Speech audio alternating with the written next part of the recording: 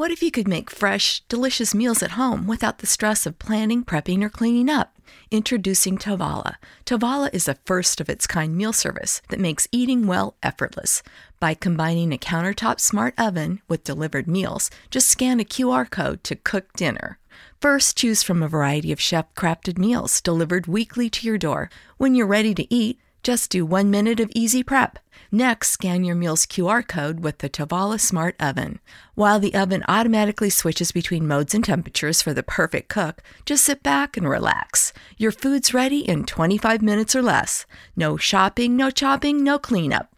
Simplify mealtime today with Tovala. Go to Tovala.com now to save $150 on a Tovala Smart Oven when you agree to order meals 6 times. That's Tovala.com. Promo applied automatically at checkout. Tovala. Eat well effortlessly. Tovala.com. Premillennial, pre-tribulational, dispensational, independent, and standing on the inspired, preserved Word of God, the King James Bible as our final authority. This is the Sword of the Spirit podcast with your host and Bible teacher, Joseph Rusiello. Take your Bible, sit back, and join us as we open and study the Word of God. And now, here's your host.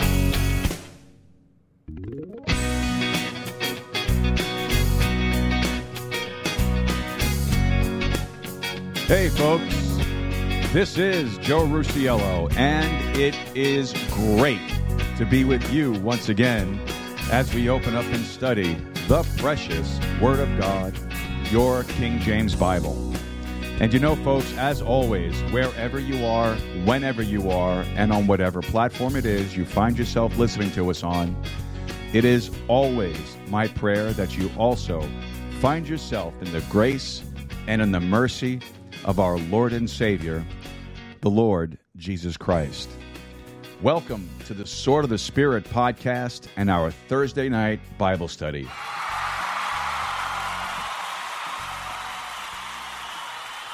Well, folks, can you believe that another week has gone by already? Like, where did the whole week go? It just flew by. It feels like, to me, it literally feels like yesterday that we had opened up to our study of the book of Revelation with our introductory lesson. And I feels like yesterday. And yet, here we are.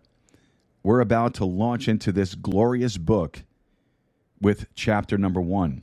Now, last Thursday when we started our study of the book of Revelation, it was basically introductory, just a little background information on the book, some foundational information, definitions, terms, and such that we'll find repeated throughout the course of the study. And tonight, like I said, we're going to be jumping into chapter number 1, and chapter 1 is loaded with powerful imagery. It's packed with some incredible verses, deep theology. And we're going to be getting into this, and we're going to be talking a lot about this over the course of the study tonight. But before we get into the Bible study, I'm going to ask you to do just 2 things for me. First of all, would you please visit our website, swordofthespiritpodcast.com, swordofthespiritpodcast.com. And when you get there, head over to our contact section, open up that little web form, and send us over a message. Let us know whatever's on your heart, whatever's on your mind, any questions, comments, cares, or concerns that you might have. And also, don't forget to include your prayer requests. Now, we did get a number of prayer requests that came through, and I'm very thankful to get them. It was a privilege for me to pray for them over the last couple of days. And so we're going to add those to the prayer list for today. But if you don't like using the web form, that's cool. All you need to do is send me a direct email by putting in info@swordofthespiritpodcast.com. That's info@swordofthespiritpodcast.com. Now, also, while you're on the website, would you please look for the Support This Podcast button? And when you find it, would you consider supporting us with a small monthly contribution? You can set that up for 99 cents, $4.99, or $9.99 a month. Now, I know the economy's tight. I know it's hard to commit to a monthly recurring contribution. So if you can't do that, you could also make a one-time contribution by clicking on the Waygiver button, which is a Christian crowdfunding company, which we love to use. You can click on the Waygiver button, and you can give there a one-time contribution anonymously if you like. Or you can now scan the Cash App code, which is on our website also. Well, no matter how you do it, folks, just pray about it first, and if the Lord leads you to do it, and if these podcasts and these live shows have been a blessing to you in any way, and if you'd like to become an active part of this ministry, your contribution will go a very long way, and I would be extremely thankful for it. Now, there is something I wanted to mention, but I wasn't sure if I was going to or not, but I'm going to. I'm going to mention it to you right now. So our host platform is Anchor.fm, and recently they had a change in their terms of service, and because of this change, they have decided to terminate our participation in their Ambassador Ads program, which means that we will be losing some monthly revenue, and that money that we were getting, it really wasn't a lot, but it was enough to help us, keep the lights on, keep the servers up, and, keep everything running for us here. So with losing that, we might have to scale back on some of the things that we've been doing, unless we can get more folks that can do the monthly recurring contribution. Now, I hate to ask, and I don't like to do it. It makes me very uncomfortable. I don't know if you can tell. I really don't like to do it. So, again, if you are kind of on the fence as to whether or not you can or want to commit yourself to a monthly contribution, even if it's a 99 cents a month contribution, it would be very, very helpful to us. We recently started to send out support to missionaries that are serving abroad. We've been trying to get money together so we can purchase a case of Bibles that we can give away.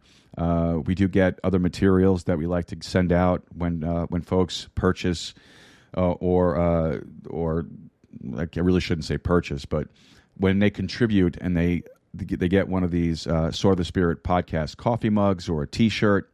We send out little things that go along with it. So we'd like to continue to do that, but if we're going to lose the ad revenue through Anchor, and I don't remember if I mentioned it or not, and the reason the change of the term of service was you have to have a minimum of 100 listeners on the Spotify platform. Now, we have 100 or more listeners on just about every other platform except Spotify. Spotify, I think we have 65 listeners on Spotify. So because of that, they decided that we don't meet the terms of service, so they're going to discontinue our participation in the ambassador ads. So that's why we're asking to, if you could, to make that monthly contribution. That would be a great blessing for us. If you can't, if you could just listen to us on Spotify from time to time, that would be a blessing as well, to get our Spotify numbers up so we could reapply for the Ambassador Ads program. But in the meantime, we're also considering making a move over to a different host platform that doesn't have a restriction on their ad revenue program. So we'll keep you in the loop on that and let you know how it goes. As we go, we have 30 days before it goes into effect, so we are working on that right now. So again, if you haven't made a decision as to whether or not you can or want to support us, just pray about it. And again, if the Lord leads you to do it, we would really be thankful for it. 99 cents, $4.99, or $9.99 a month. And again, we'd be very thankful for it. Now, I also want to say thank you, of course, to the Lord for, number one, for saving me, for keeping me out of hell. And I am so thankful for that. And there is really no way that you could demonstrate your thankfulness adequately for a gift like that. And it is, folks, a free gift. Right now, right here, in this day, this time, in this age, the church age, It is an absolutely 100% free gift. Doesn't cost you anything. There's no works that you have to do to earn it. All you have to do is put your full faith, trust, and confidence in the shed blood of the Lord Jesus Christ. Let him know that you're a sinner on your way to hell. Let him know that you want to be saved. Let him know that you're seeking forgiveness for those sins and you want to be cleansed in the perfect shed blood of the Savior. So, and all you need to do, folks, is just pray and ask the Lord to do that for you. The prayer is not what saves you, but the prayer acknowledges your sinful condition. And that's all that it is. What saves you is the blood, the shed blood of the Lord Jesus Christ. So, folks, it's a free gift. Take advantage of it now before that dispensation changes, which we will discuss when we get into the lessons on from the book of Revelation. All right, I also want to say thank you to the Lord for allowing me this opportunity and this privilege to sit here, to open up the Word of God, to talk to you guys, and to share the things that we've studied and learned over our walk with the Lord. And man, it's a real blessing. It really is. And I am so thankful to all of you who pray for us. Thank you so very much for your prayers. I really do appreciate them. I look forward to getting them and reading them, and to know that you guys are out there praying for us, praying for my family, praying for the ministry, praying for me. It really is an encouragement, and I am very thankful for it. So please keep praying for us. We're under constant spiritual attack, and sometimes it can wear you down. But please, folks, keep praying. It is an encouragement to us, and God bless you for it. Also want to say thank you to all of you who support us financially already. God bless you for your support. Thank you so very much for all that you do. Again, you guys know that your support helps pay the bills here for us and helps us get materials, and now supporting missionaries abroad. So it's a real blessing, and thank you for it. And please continue to do so, and we'll be very thankful. Also want to say thank you to all of our listeners, every single one of you who listen in faithfully to everything that we put out there. God bless you for that. And please continue to do so. Please keep us high in those search results, because as you listen, play, and download the shows, it boosts us in our algorithms, and it keeps us in those search engines. It keeps us on the charts on several of the different podcasting platforms that we're on, including my favorite, Good Pods, where we hold the number one spot on 4 charts. That's important. It's not bragging. It's important to be on those charts. I wouldn't care if I was number 10 on the chart. But it keeps us on the charts because when folks go to these podcasting platforms and they look to see what the podcasts are that are available, which ones are performing, which ones are not, folks look at that top 10 list, that top 100 list. That's how I found a lot of the podcasts that I listen to. So please continue to do so. Thank you for it, and God bless you for it. Now, folks, if you are in the Eagle Pass area and you are looking for a good King James Bible-believing and Bible-teaching church, why don't you consider paying us a visit over at First Baptist Church of Eagle Pass? We meet at 664 North Monroe. Our Sunday school hour starts at 10 a.m. Our worship service begins at 11 a.m. Our Sunday evening service is at 6 p.m. And our Wednesday night Bible study is at 7 p.m. For more information, all you need to do is just visit the church's Facebook page. And when you get there, just log into Facebook, search for First Baptist Church of Eagle Pass, and you'll find a lot of really helpful information and also episodes of this podcast, which, of course, we are thankful to the folks at First Baptist Church, and, of course, to my pastor and my friend, John Monk, for allowing us the opportunity to post the show on the church's Facebook page. Thank you so very, very much for that. But, folks, wherever it is that you're listening, please be sure to like, subscribe, and share it with your friends, your family, and your followers, and help us spread the gospel of the Lord Jesus Christ. Now, let's head over to some announcements.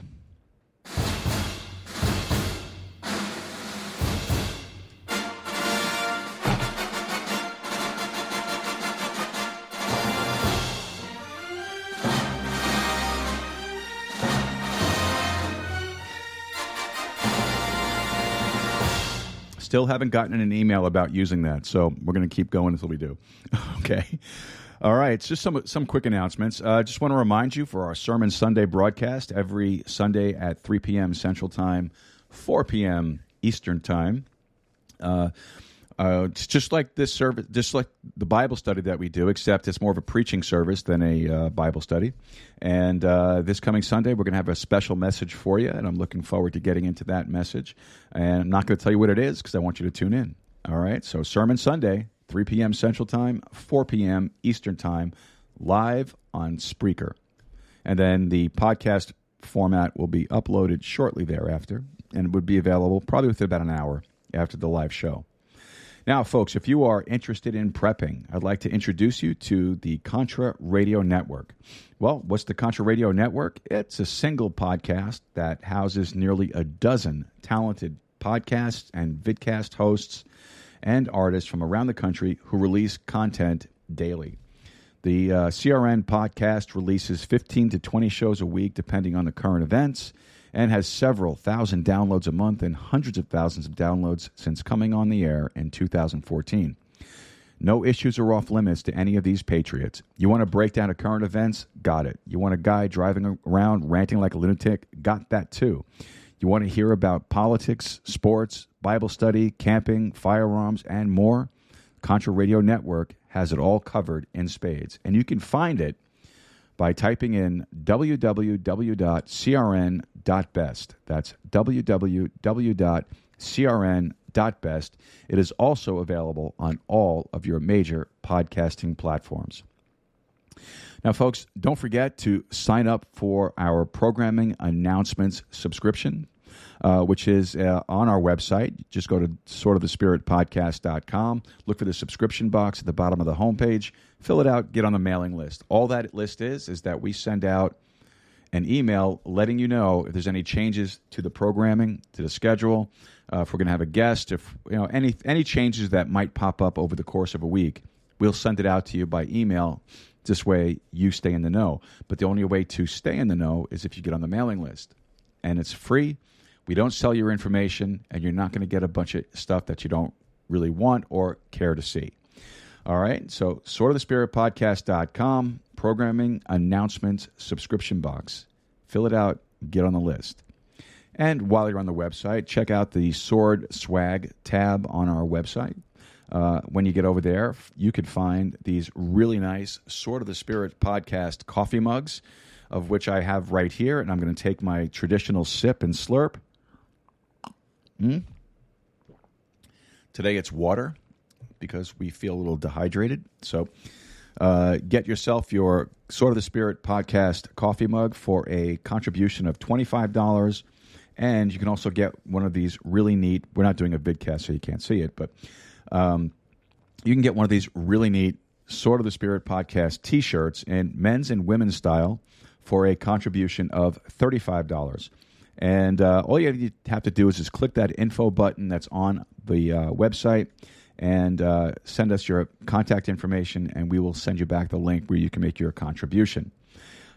Really nice stuff, folks. I suggest you try to get yourself some. Makes great gifts, too.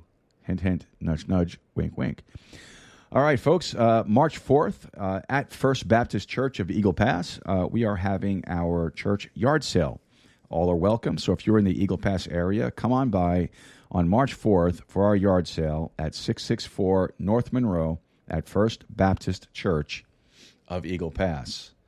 All right, well, we flew through this open part, the first segment of the opening of the show, and so that means that we're going to take our first break right here, and then when we come back, we'll get into our prayer requests. All right, don't forget, folks, to like, subscribe, and share with your friends, your family, and your followers. Help us here at the Sword of the Spirit podcast spread the gospel of the Lord Jesus Christ. We'll be right back.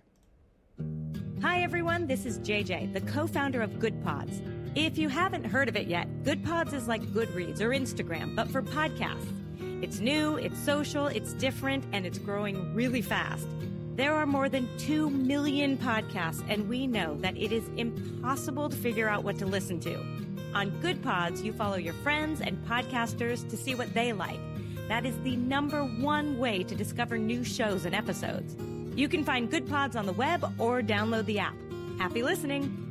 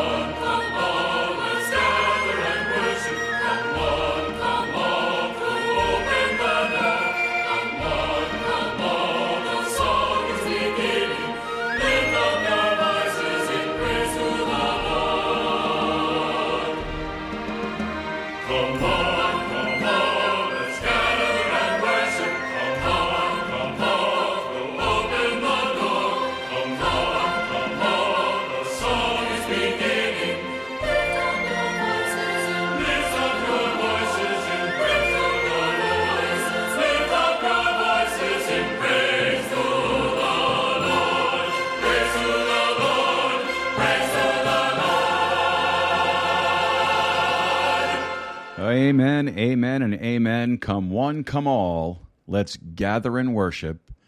Come one, come all. Sing your praises to the Lord. Amen. Welcome back to the Sword of the Spirit podcast. And we're going to be getting into our prayer requests.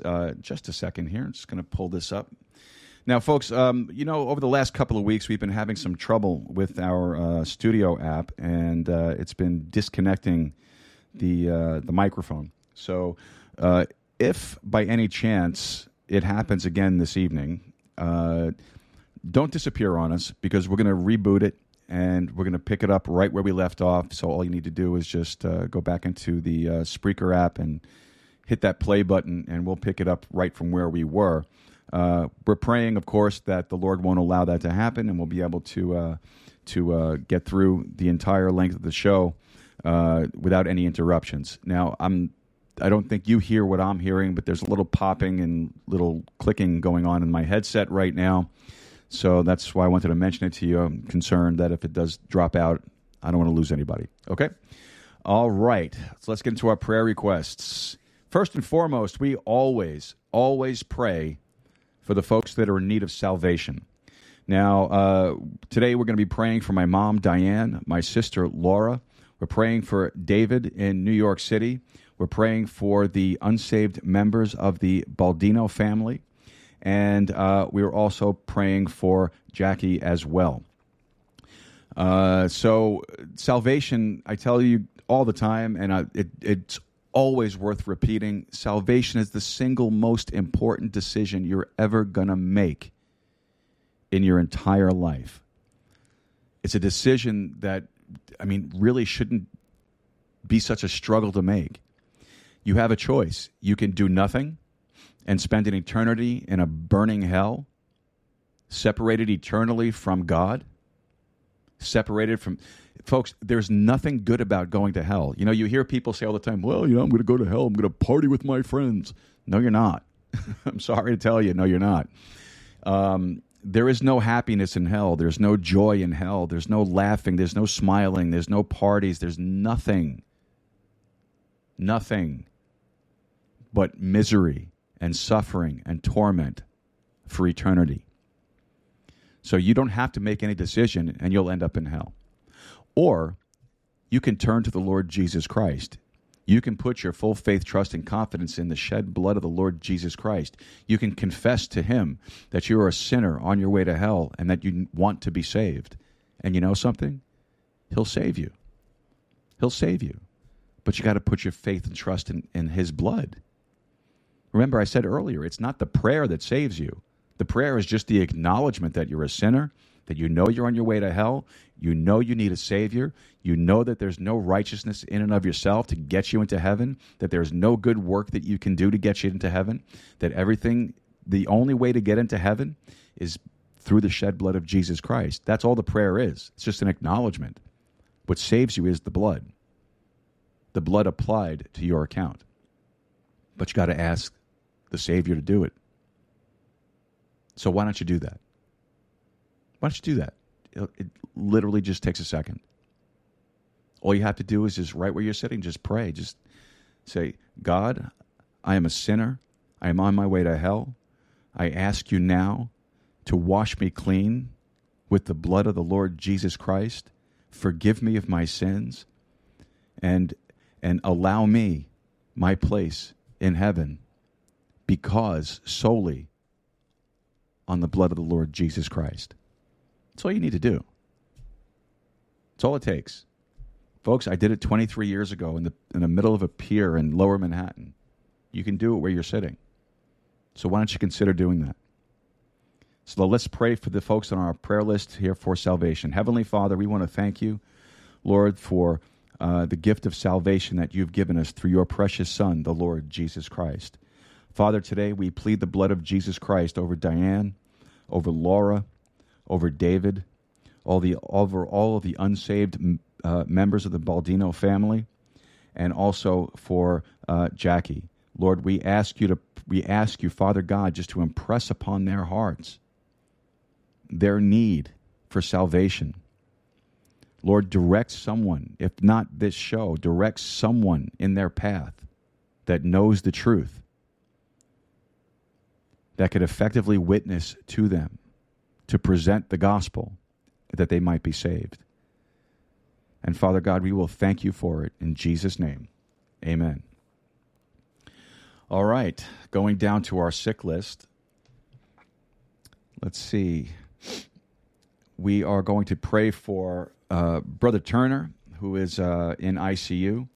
We're praying for Pastor Martin. As always, we always pray for Pastor Martin for his heart condition, for his blood pressure, for his overall health, his vision.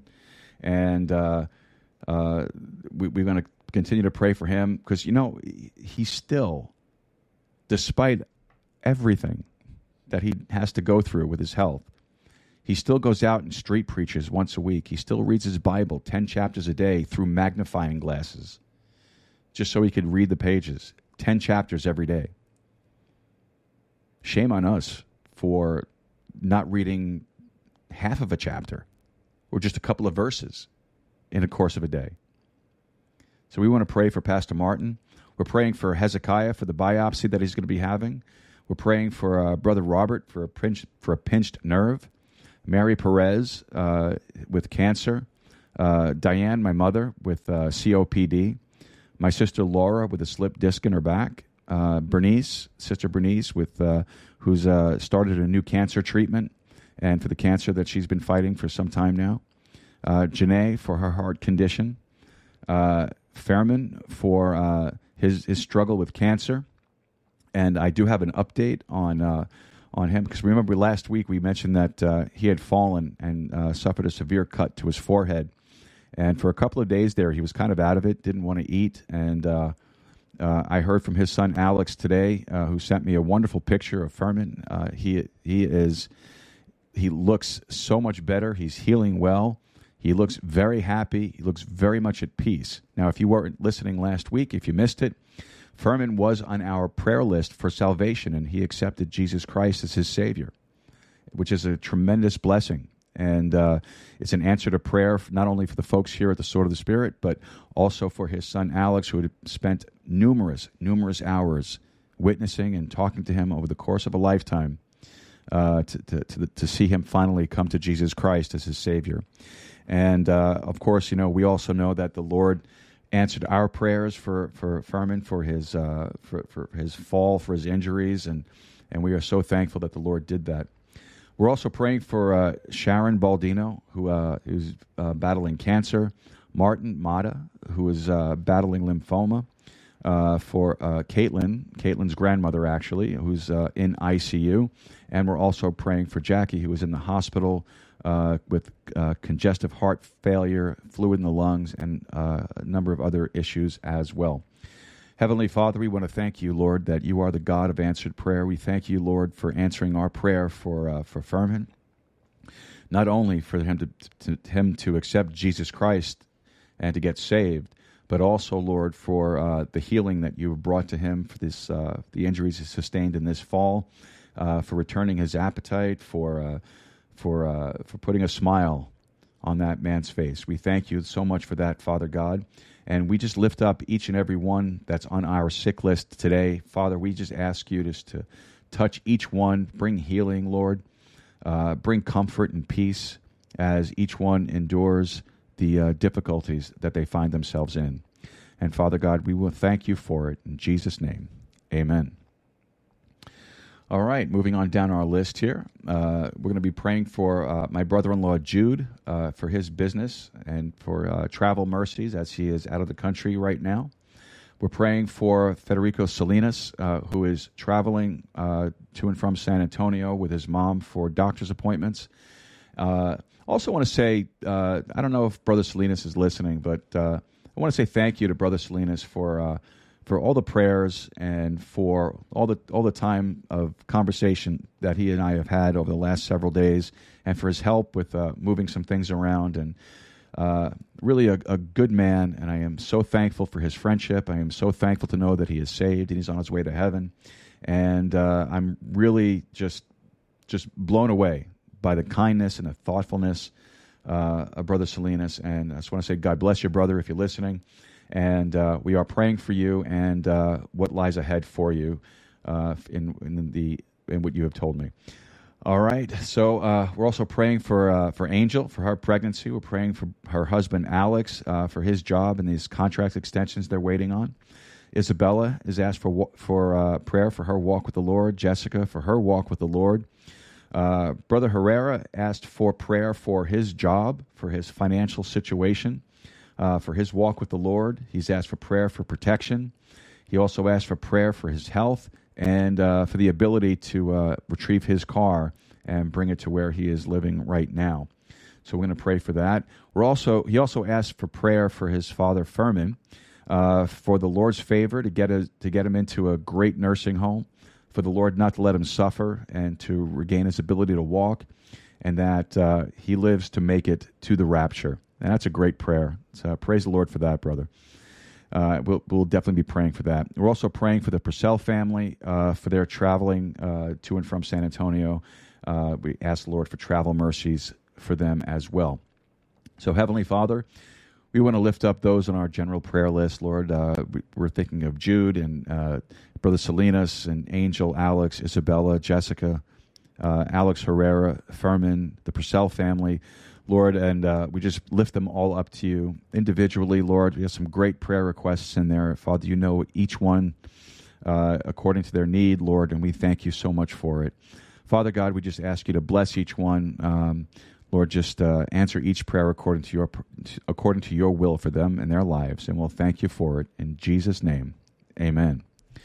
And then, of course, we have all of the unspoken prayers of our hearts. Lord, we just lift up Eduardo Rodriguez, Mike Elizalde, Manuel, Larissa, and myself. Lord, you know what each one of us are asking for in our prayer request, in our unspoken prayer request, Lord. You know the needs of our heart. Father God, we just ask you just to minister to each one. Lord, answer according to your perfect will for us and our lives. And of course, Lord, that you would obtain the honor and the glory for the answered prayer. Father, we also commit this podcast to you. We commit this Bible study to you tonight. Lord, we ask you just to help to keep the feed alive. Lord, that we wouldn't lose the connections. And Lord, that we wouldn't have to do any kind of a restart. Father, don't give the devil any ground here tonight. We're going to be studying some amazing things from your precious book, and we are looking forward to getting into it. So we will thank you for it, for all of these prayers. In Jesus' name, amen. All right, folks, if you have any prayer requests at all, feel free to send them over to us. Just head over to swordofthespiritpodcast.com. Go over to our web form. You can send it through that, or you can email me directly at info@swordofthespiritpodcast.com. That's info@swordofthespiritpodcast.com. All right, so we don't have any missionaries that we're going to be mentioning today. We do that the second Sunday of every month. No listener questions. And I am hoping that as we go through our studies, particularly in the book of Revelation, that you might have some questions that you can forward on to us that we could answer on the air for you. That would be a tremendous blessing, not only for myself, but for anybody else that's listening that might have similar questions. So don't forget to send over those questions. We have no birthday announcements this week, and so that means that we're going to take our second break of the evening, and that'll give you a chance to go get your King James Bible if you haven't done that already. Grab yourself a cup of coffee, maybe a refill, a bottle of water, and when we come back, we're going to be getting into today's Bible study in Revelation chapter number 1. This is the Sword of the Spirit podcast. Don't forget to like, subscribe, and share with your friends, your family, and your followers. We'll be back right after this short break.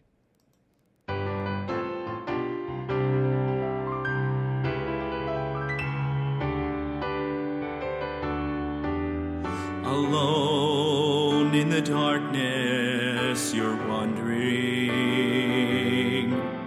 Is Jesus still listening to me? Is he truly aware of my suffering?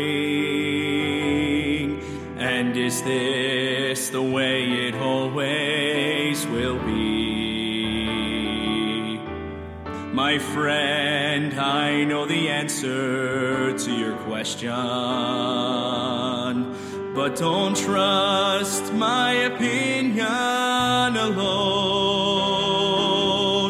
You should ask the host of others, sisters and brothers, who have been there and their stories live on. Just ask the woman at the well, the thief on the cross, the lame man who's walking, the dumb tell it all. Ask the beggars and lepers who've been touched by his hand. Can he handle an impossible task?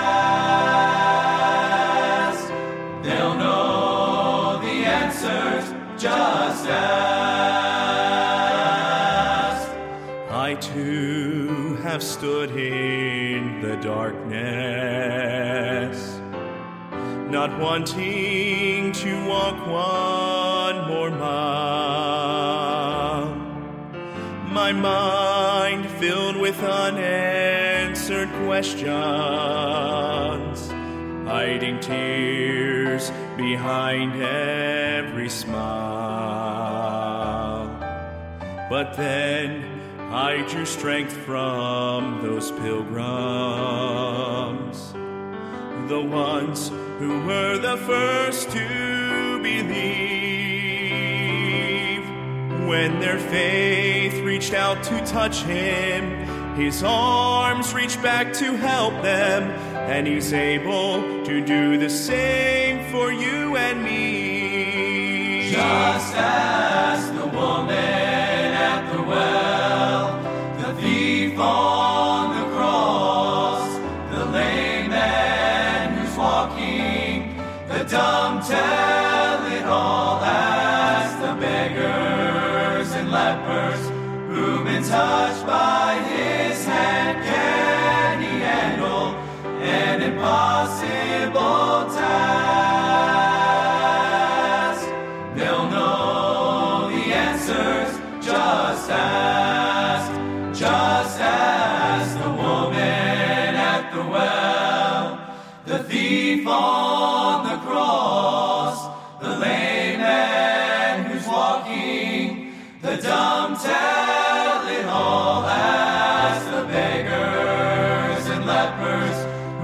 Untouched by his hand, can he handle an impossible task? They'll know the answers. They'll know the answers. They'll know the answers. Just ask. Just ask.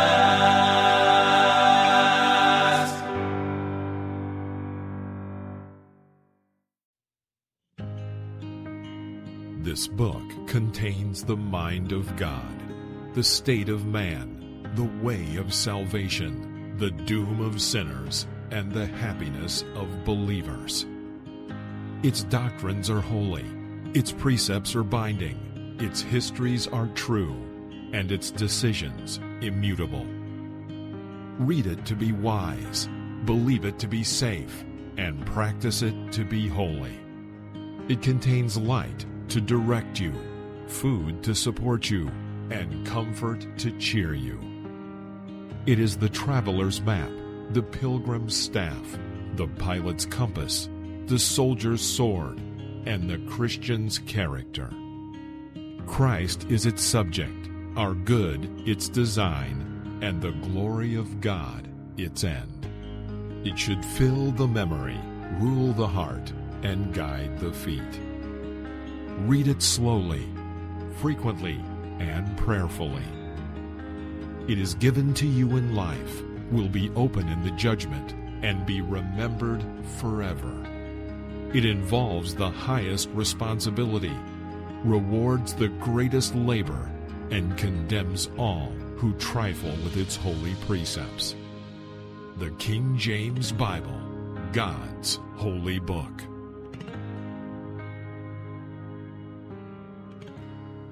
Amen, amen, and amen. Welcome back, folks. This is the Sword of the Spirit podcast, and we're going to be getting into the book of Revelation tonight with chapter 1. Now, I've been looking forward to getting into this, so folks, just pray for me as we go through it. Pray that we don't lose our audio. Pray that everything goes nice and well tonight. This is a really detailed study.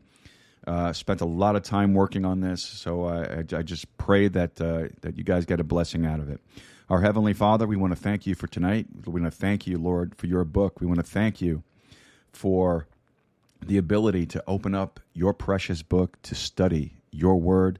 And Lord, we ask you to bless the reading, the teaching, and the preaching of your precious word. And we will thank you for it. In Jesus' name, amen.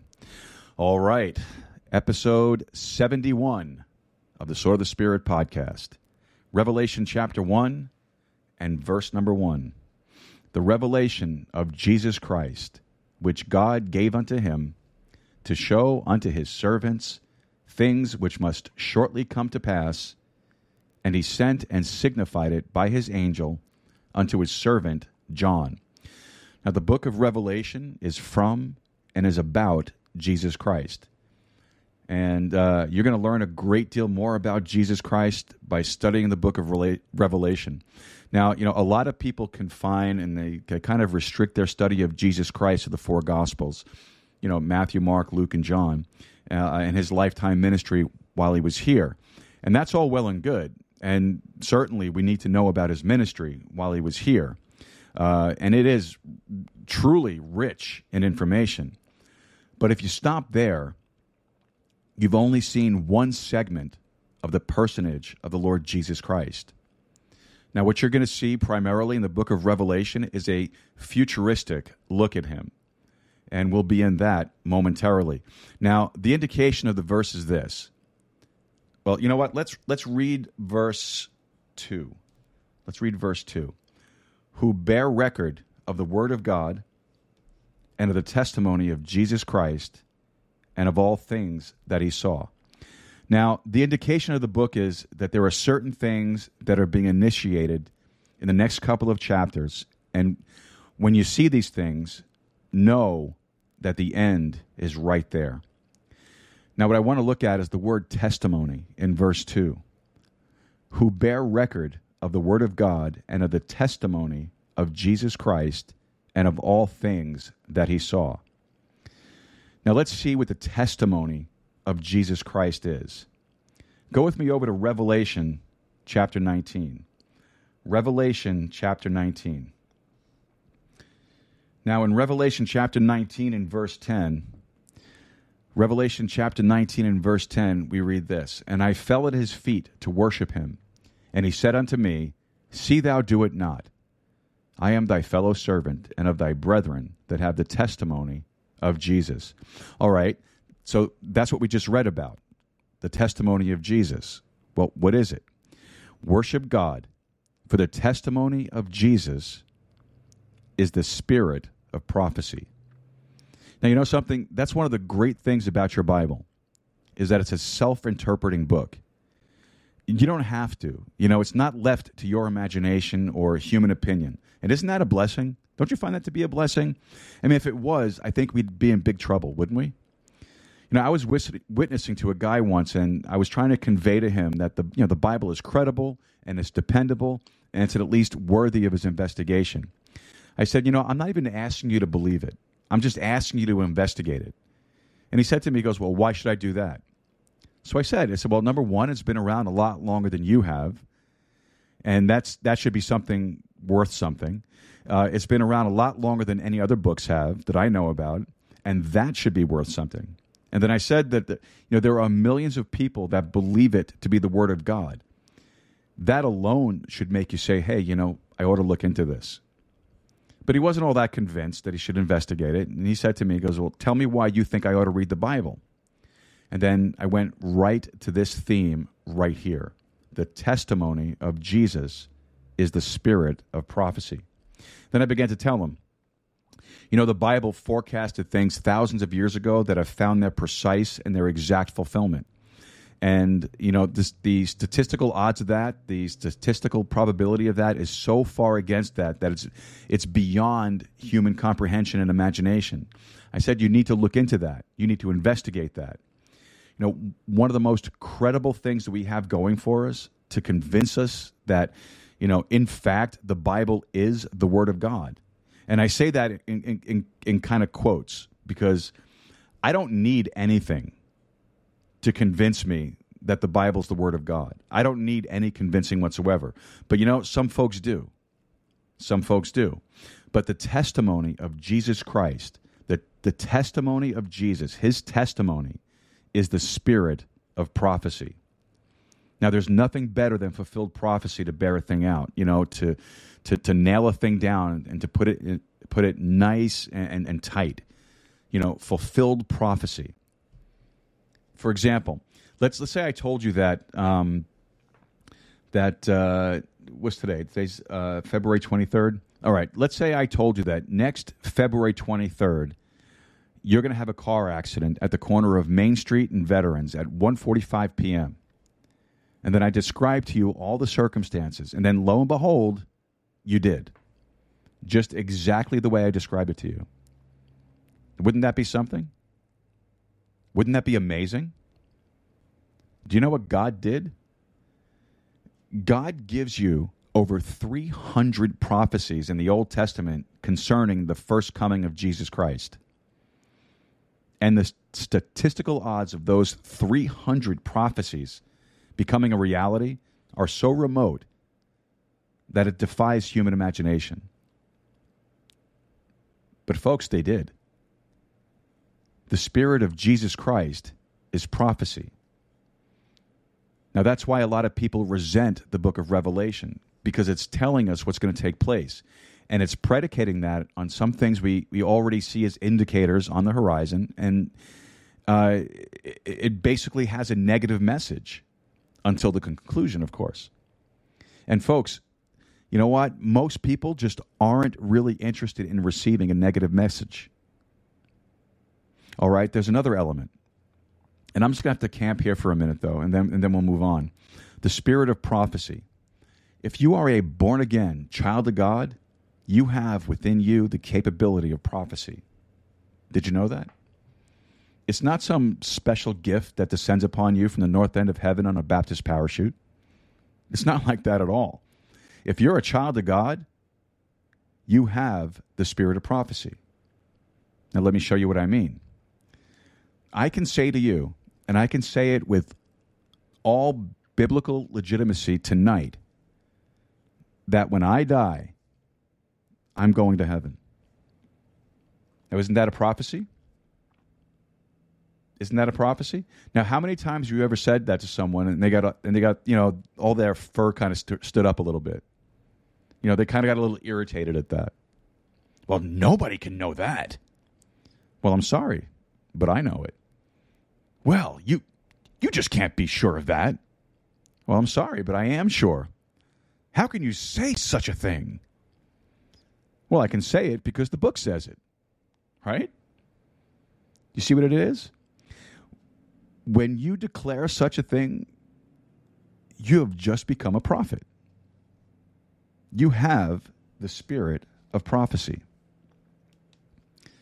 These things have I written unto you that believe on the name of the Son of God, that ye may know ye have eternal life. And it's interesting here because John didn't say hope so, maybe so, think so. What he said was know, K-N-O-W, right? These things have I written unto you that believe on the name of the Son of God, that you may know that you have eternal life. Know. So when you walk around and you say to folks, I know I have eternal life, well, just who do you think you are? Well, I just think that I'm a sinner saved by grace. I just think that I happen to be the recipient of the greatest thing that God ever passed out, eternal life, the spirit of prophecy. So God sets the whole thing on edge right from the get-go, doesn't he? When he talks about the spirit of prophecy. That, by and large, well, not with this audience. Most of you are listening because you're interested in the Bible. You believe that there's something real and profound out there for you. But by and large, out there in the world, this kind of thing is resented. In fact, it's deeply resented.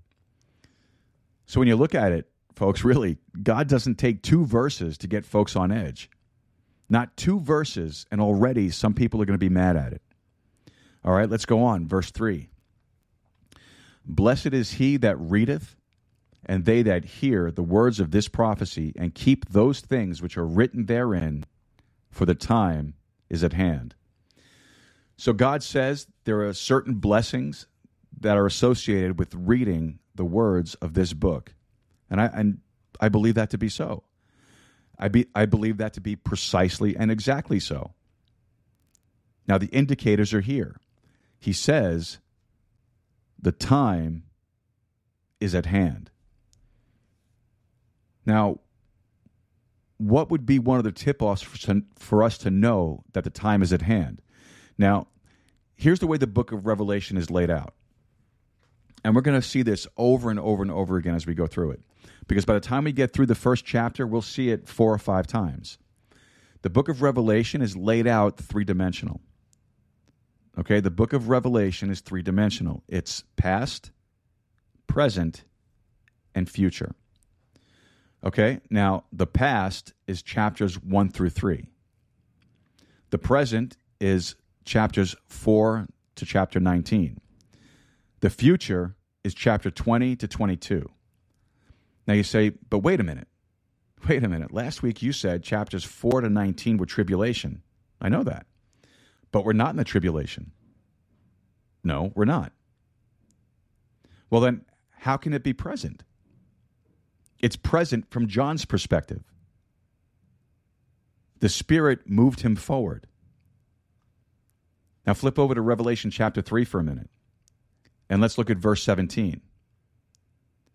Now here, in verse 17, God is addressing one of the 7 churches. That's what chapters 2 and 3 are devoted to, talking to the 7 churches. And he alludes to them by name in chapter 1. And we get a breakdown and details in chapter 2 and 3. The 7th church, or the last church, is the church at Laodicea.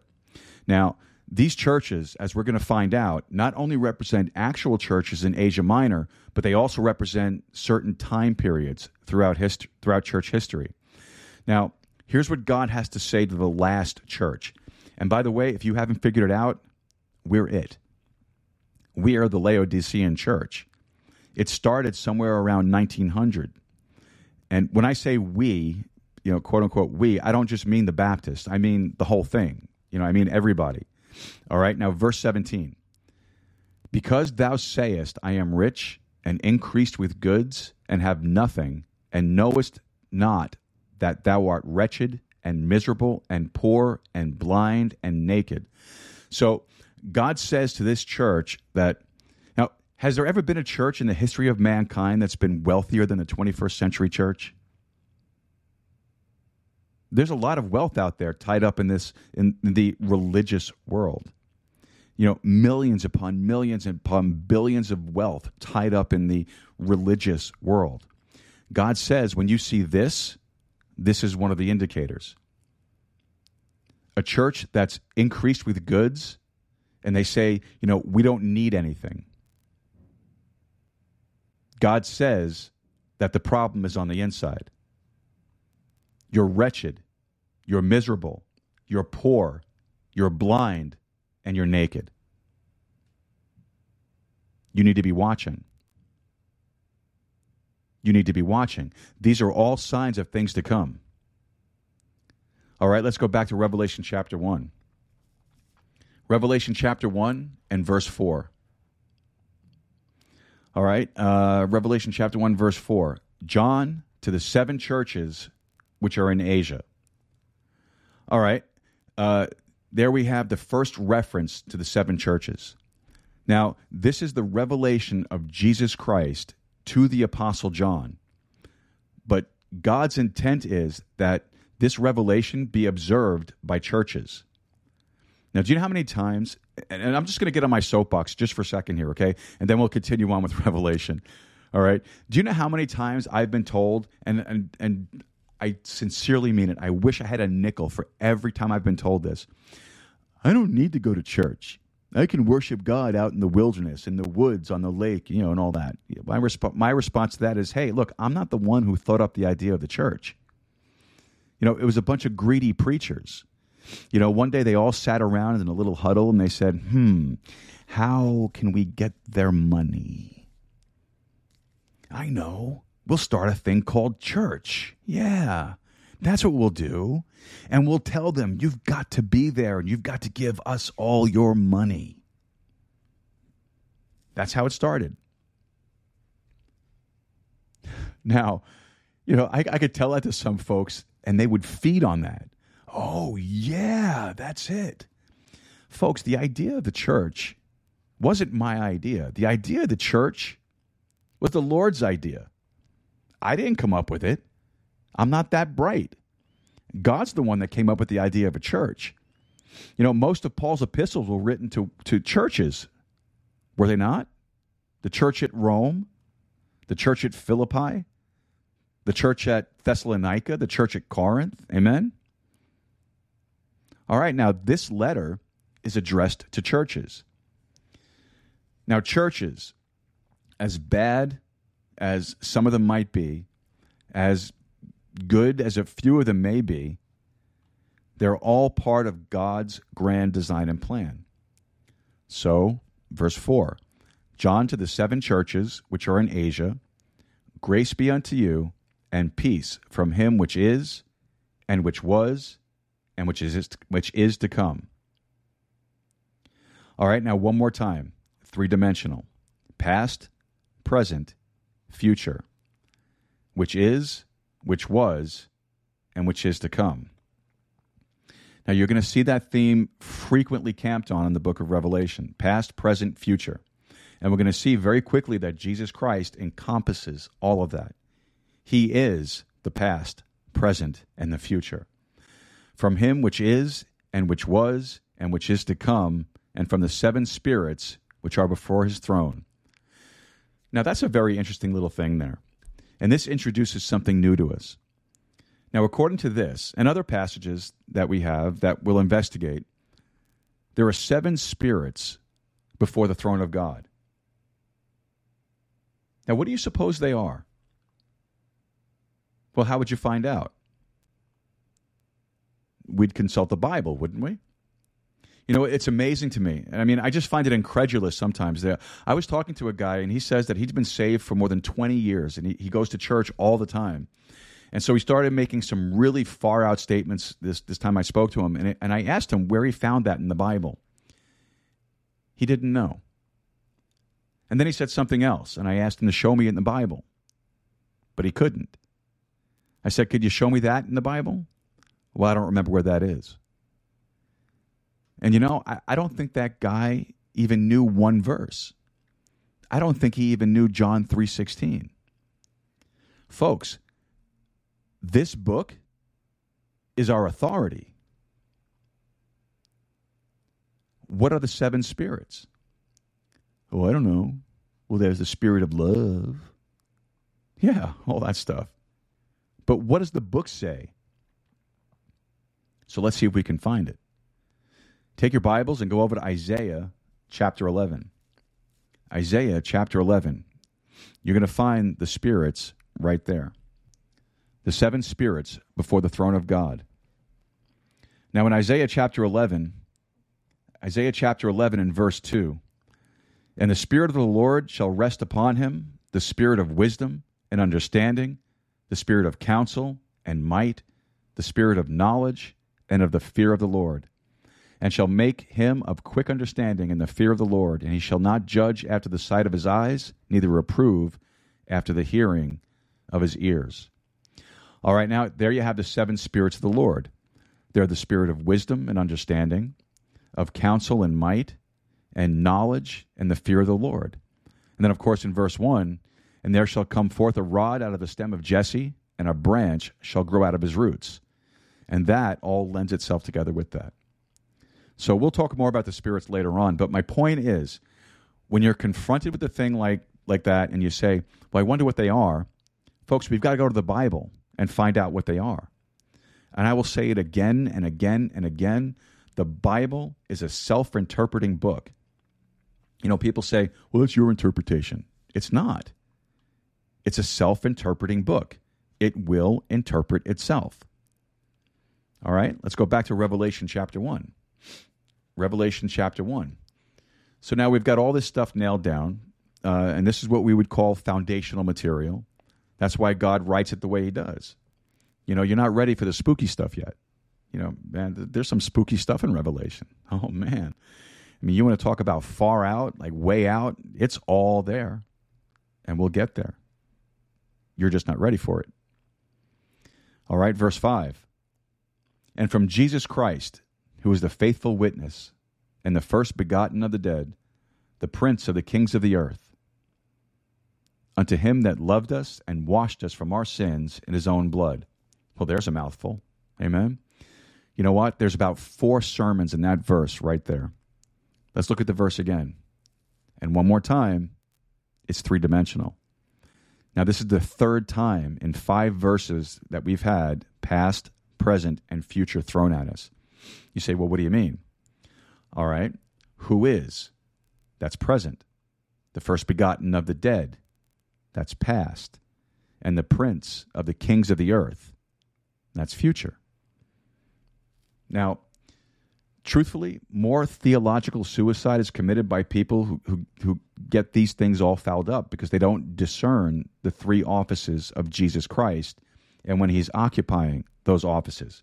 Now, Jesus Christ occupies and fulfills 3 offices, okay? He's a prophet, he's a priest, he's a king. When Jesus was here in his earthly ministry, he came as a prophet. Didn't Moses prophesy of a prophet that will come? And when you read about that in Deuteronomy, it's even capitalized.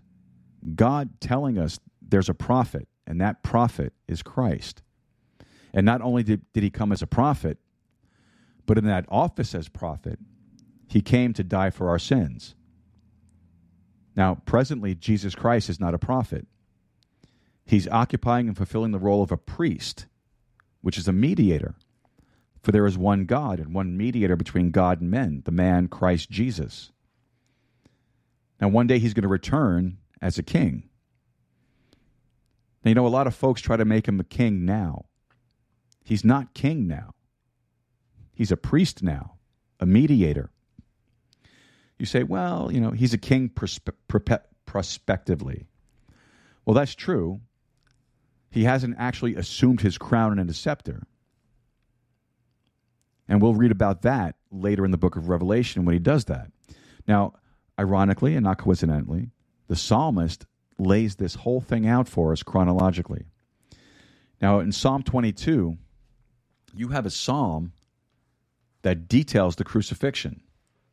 And it talks about piercing hands and feet, dividing his garments. It talks about ravening wolves. It details outlines. It details and outlines, the whole crucifixion scene for you. And what's interesting about that is that this was about 1,500 years before crucifixion was even known as a means of execution. The spirit of prophecy. In Psalm 23, now everybody knows Psalm 23, amen? Everybody knows the 23rd Psalm. The Lord is my shepherd, I shall not want. He maketh me to lie down in green pastures. He leadeth me beside the still waters. He restoreth my soul. All that, Now, that's Psalm 23. Jesus Christ is the good shepherd. And what's he doing in the 23rd Psalm? As a good shepherd, he's my priest, my mediator. He's my caretaker. But in the next one, Psalm 24. And isn't that interesting? Psalm 22, Psalm 23, Psalm 24. The Lord just lays it out in perfect chronological order. And if you read Psalm 24, you'll see the presentation not as a suffering, crucified, dying prophet, not as a good shepherd leading his sheep, but in Psalm 24, as a coming, conquering king. Now, if there's anything we've got to do is learn how to separate that. Rightly dividing the word of truth is critical. All right, now, Jesus Christ, you could say, is a king prospectively, but he has not yet assumed the office of king. And do you know how I know that? Because everything is still running amok. Amen? When he's king, do you think folks will be getting away with the things they're getting away with now? Do you think that the world would be in a mess like it's in right now when he's king? Well, folks, I've got news for you. That Bible says he's going to rule with a rod of iron. You get out of line and be whack. Another story, but we'll get into that. But it's all down the road here, folks. It's all down the road. There is lots of stuff in Revelation. But I want you to notice the last part of the verse. It's a critical part of the verse. And washed us from our sins in his own blood. Now, if you were washed from your sins by baptism, then the Lord certainly led you astray with that verse, didn't he? If water, think about it, if water could wash away your sins, then I guess we would need to change the hymn, right? What can wash away my sin? Nothing but the water in the baptistry, right? Water won't do it. Well, you don't believe in baptism? Well, sure we believe in baptism. Sure we do. But it won't wash your sins away. It won't do that. It'll get you wet. It may even get you aggravated. But it won't wash your sins away. It won't do that. What washes sins away? The blood of Christ, in whom we have redemption through his blood, even the forgiveness of sins, Colossians says. The blood of Jesus Christ, his Son, cleanseth us from all sin, 1 John says. All right, verse 6.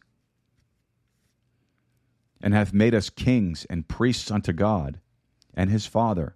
To him be glory and dominion forever and ever. Amen. Now again, some folks get that fouled up because they don't study to show themselves approved unto God. They run around and they get this notion in their head that they're already a king. But look what it says. And hath made us kings and priests unto God his Father. It sounds present tense. And we're going to get some Bible clarification on that in a minute. It sounds like you're already a king. So that's why you have all these guys that are running around. And you see these guys on TV, these TV evangelists. What you need to do is just declare your victory over the devil. And then you see them go through all kinds of nonsense, You need to take hold of that devil and stomp on his head. Yeah, right. Okay. The Bible compares the devil to a roaring lion. Now, if a 600-pound, shaggy-maned African lion walked into this studio right now, well, I don't know what you'd do, but I'm not stomping on his head. As far as I'm concerned, it's every man for himself. I'm out of here, But that's not all. The devil's compared to a 7-headed dragon. We'll read about that in Revelation chapter 12. Folks, sometimes assume way too much authority. They say, well, you've got to understand the context. The authority's in Jesus Christ, and he's the king. Well, you see, that's the problem. That's the problem. Not yet. He could be, but he refused it. On the cross, he said, I could call a legion of angels down right now. But you see, that's what he does when he's king. That's not what he did when he was a prophet. That's all future. That's all down the trail. So you know what you and I live in? We live in a hostile world. We live in a world that belongs temporarily to the devil. Isn't he called the God of this world? That's why we're pilgrims. We're just passing through. Folks, don't fall in love with this mess. It isn't yours. And aren't you glad? Just keep on traveling. The Bible says that Abraham looked for a city whose builder and maker is God. I don't think God built any of this mess around here. I don't think God built New York City. I've lived there for over 40 years. I can tell you God didn't have anything to do with that. I don't think God built Los Angeles either. I'm convinced he didn't build Eagle Pass. But do you see where we're going with this? Do you see where we're going? All right, now take your Bible and go to Revelation chapter 5. Revelation chapter 5, and let's get our clarification on this king and priest business. You can say that you're a king prospectively. That's true. You can say that. You're part of the family. Isn't that true? It's kind of like Prince Charles. He waited for years for his time to be king, right? Now he is. Revelation chapter 5 and verse 9. Revelation chapter 5, verse 9. And they sung a new song, saying, Thou art worthy to take the book and to open the seals thereof. For thou wast slain and hast redeemed us to God by thy blood out of every kindred and tongue and people and nation, and hast made us unto our God kings and priests. Now get this, and we shall reign on the earth. Shall just means future. It's future tense. We're not there yet. It's somewhere down the trail. All right, now here's the deal. It's outlined over in 1 Peter. We're not going to take the time and go over there, but here it is, okay? And I'm sure you've heard this before. You bear the cross now, you wear the crown later. You bear the cross now, you wear the crown later. A lot of folks try to bypass the cross. Isn't that true? A lot of folks try to bypass the cross. All right, Revelation chapter 1 and verse 7. Revelation chapter 1 and verse 7. Behold, he cometh with clouds, and every eye shall see him, and they also which pierced him, and all kindreds of the earth shall wail because of him. Even so, amen. So John's getting pretty excited about talking about what he's seeing, How do you know he's getting excited? Well, he keeps saying amen, right? Look how he ends verse 6, amen. Look how he ends verse 7, even so, amen. John would have done well at one of those, cold, placid, say nothing, do nothing churches. He wouldn't have been excited. He got a case of that old-fashioned Baptist, excitement going on there. Amen. Ooh, this is good, Well, why not? Why not? All right, the context of the verse 7, is not the rapture. Okay, it's the second advent. Now, normally, if we were in a classroom setting, or if I was doing this as a vidcast instead of a podcast, I would draw out a timeline for you to help us understand the sequence of events a lot easier. So I'll do the best I can to explain it to you all as we go along. Now, you and I presently live in an age or dispensation that we refer to as the church age. And this age that you and I live in, we believe is right at the tail end, and the conclusion is somewhere very near. Now, at the conclusion of the church age is an event known as the rapture. Now, I know someone's going to say, rapture's not a Bible word. Yes, I know. The rapture isn't a Bible word. It's a word that was invented to describe a Bible event. Now, you can read about that event in 1 Thessalonians chapter 4, 1 Corinthians chapter 15, and interestingly, we're going to read about it in Revelation chapter 4 and verse 1. Now, the event itself is typed in various other places in your Bible, but we're not going to get into all that stuff right now either. But you can see it typed in the Old Testament. For example, the clearest type of the rapture is back in Genesis chapter 5. And in Genesis chapter 5, you have a guy by the name of Enoch. And just before a flood, which is compared to a great tribulation in 1 Peter chapter 3, God does what? God takes Enoch out, doesn't he? He raptured him. He never had to die. He just left, exited stage up. Off he went. That's Enoch. Now, he's a picture of the church of Jesus Christ that gets raptured prior to the tribulation. All right? And the church of Jesus Christ, I don't mean the denomination, the church of Jesus Christ. I'm talking about the body of Christ, the church of Jesus Christ. That gets raptured prior to the tribulation. And man, that's an exciting thing. It's a great event. The Lord, if you're saved. If you've got a bone of spirituality about you, any common sense whatsoever, you're hanging on to that thing. That's what you're hanging on for. Like Brother Alex mentioned in his prayer for his dad that he'd still be alive at the rapture. Right? You're saying, even so, Lord Jesus, come quickly. Right? That's what you're hanging on for. And then we have the tribulation period, which in all probability is 7 years. Well, there's really no doubt that it's 7 years, and we'll get into details of that later. The 7-year tribulation. At the conclusion of that, there's the return of Jesus Christ. That's what we call the second advent. Now here, Revelation 19. What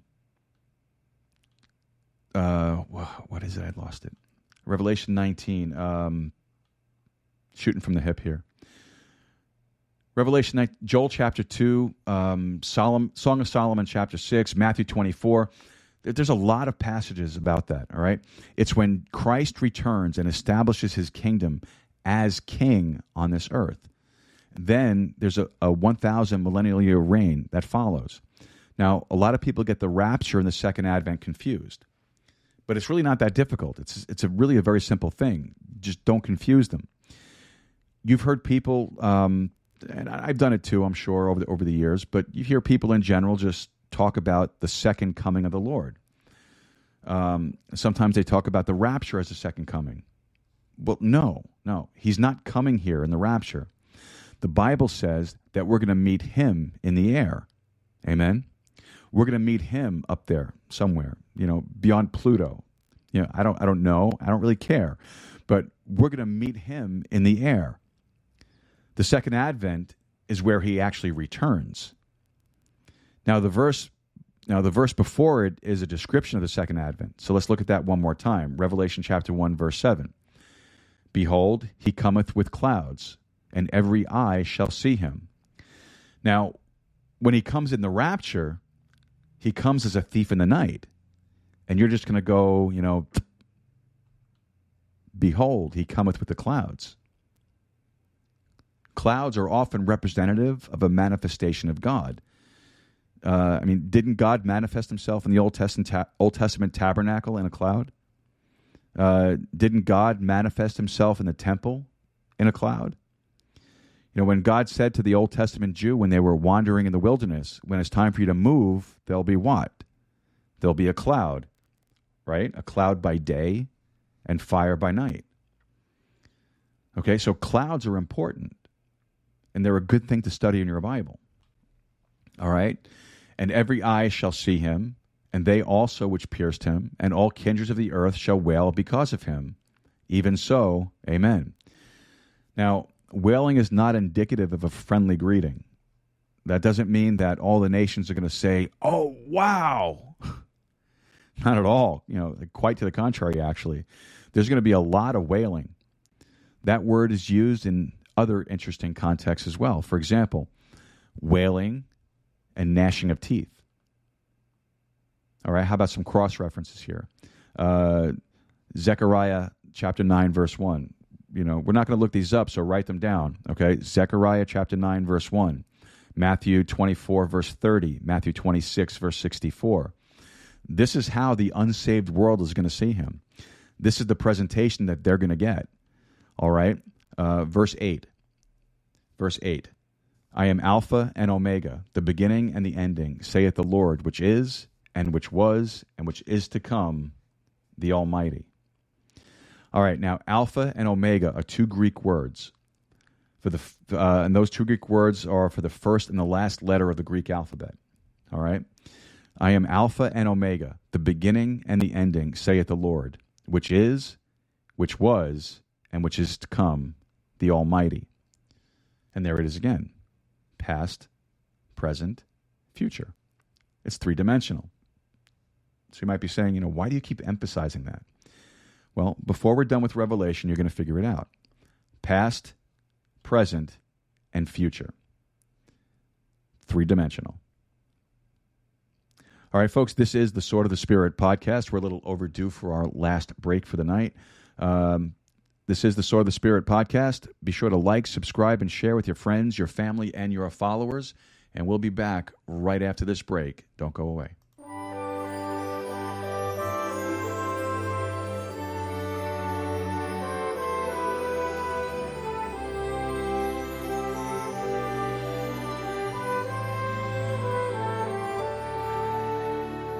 Lord, as I seek your guidance for the day, I find my thoughts unyielding, confusion crowds my way.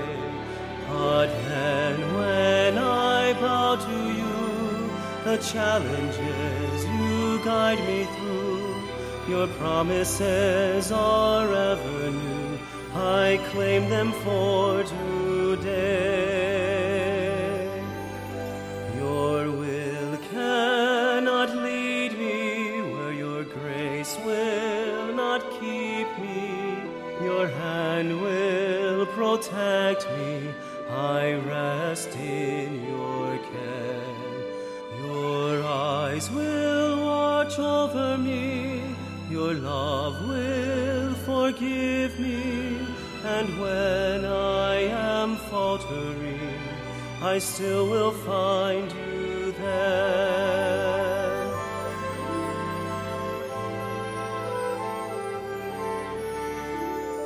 Each new day's design is charted by your hand and graciously revealed as I seek your master plan. Keep my footsteps faithful when from you I go. Return me to the joy that your blessings can bestow.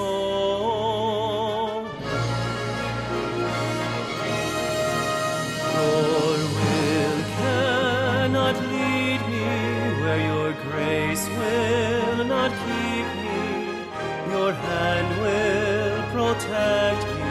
I rest in your care. Your eyes will watch over me. Your love will forgive me. And when I am faltering, I still will find you there. Your eyes will watch over me. Your love will forgive me. And when I am faltering, I still will find you there.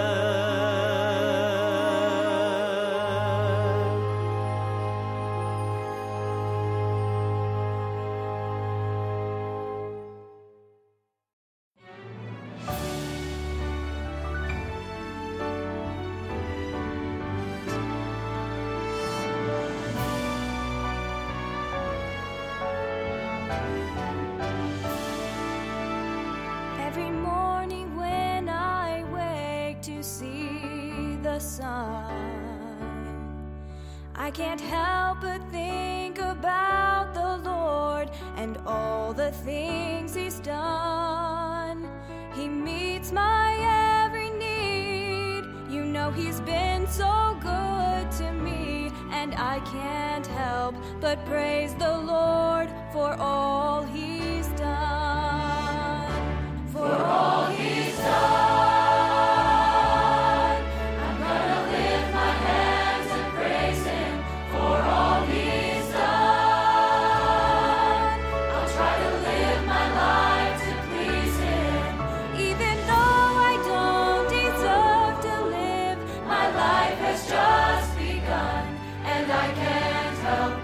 Praise the Lord for all He's done.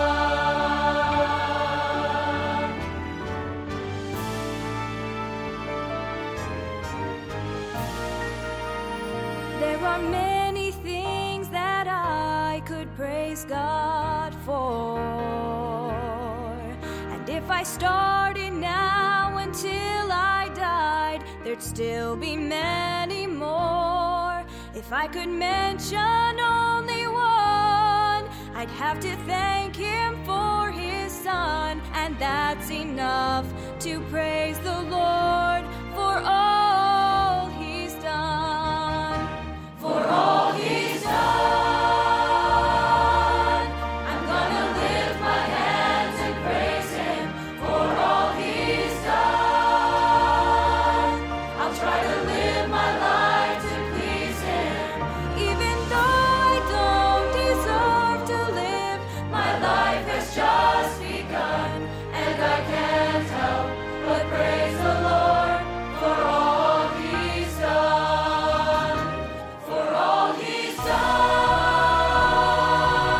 I'm gonna lift my hands and praise Him. For all He's done,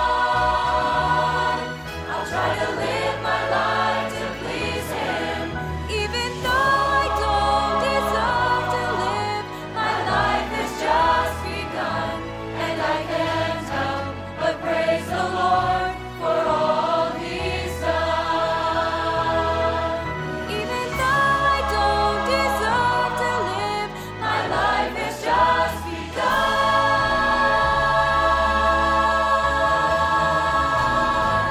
and I can't help but praise the Lord for all He's done. For all He's done. For all He's done.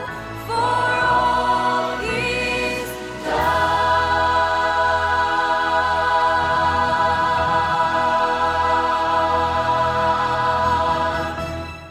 Praise the Lord. Amen and amen. Welcome back to the Sword of the Spirit podcast. This is Joe Rusiello.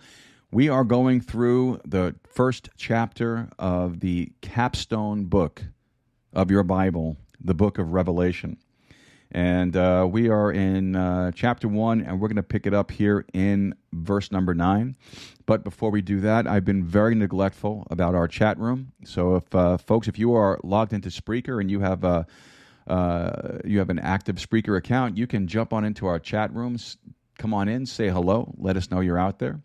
And you can ask any questions, and we'll answer those if we possibly can, as quickly as we can, as we go through. All right, verse 9, Revelation chapter 1.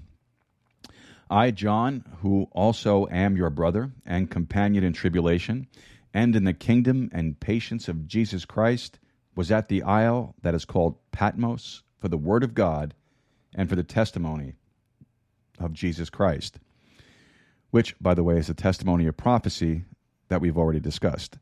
That verse, I think, it's fairly self-explanatory, right? So verse 10, I was in the Spirit on the Lord's Day. Now, in this particular case, the Lord's Day is undoubtedly not a reference to the tribulation.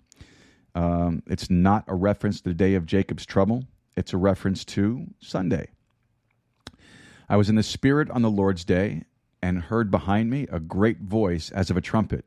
You know, interesting things happen on a Sunday, don't they?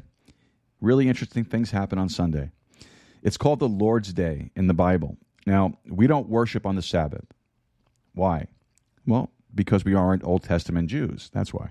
You know, a guy says, you ought to worship on the Sabbath. That's Saturday. Well, yep, no argument about the fact that the Sabbath is Saturday. No argument about that at all. You have 10 commandments, and one of those says, thou shalt keep the Sabbath day holy. But here's what's interesting. 9 of those 10 commandments are repeated in the Pauline epistles. You have obey your father and mother, that your days may be long upon the earth. That's there. And Paul wrote about it to New Testament churches.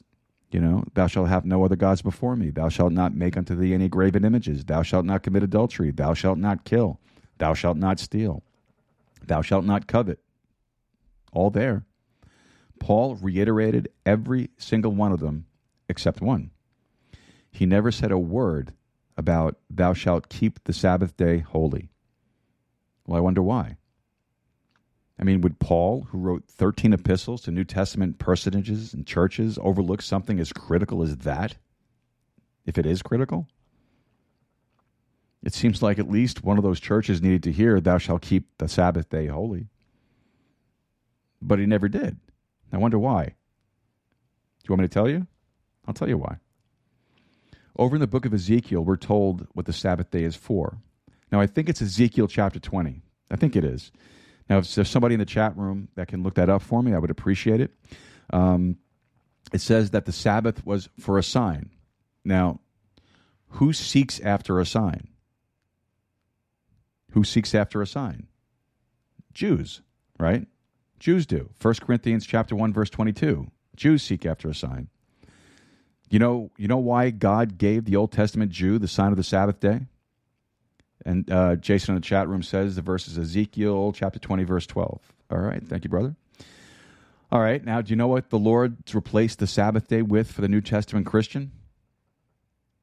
The Lord's Day. Sunday. That's it. That's why we go to church on Sunday. All right. Very simple. I was in the Spirit on the Lord's Day. Don't miss Sunday. You might miss something good. Do you know where John was on Sunday? He was in church. Oh, come on. He was in exile on a rocky island out there. Did you ever go to church by yourself? I have. You know, just you and the Lord. There's nothing wrong with that. I was in the Spirit on the Lord's Day and heard behind me a great voice as of a trumpet. You know, the Lord likes to talk with trumpets. Did you ever notice that? The Lord likes trumpets. And I do too. Verse 11, saying, I am Alpha and Omega, the first and the last, and what thou seest, write in a book, and send it unto the 7 churches which are in Asia, unto Ephesus, and unto Smyrna, and unto Pergamos, and unto Thyatira, and unto Sardis, and unto Philadelphia, and unto Laodicea, the 7 churches.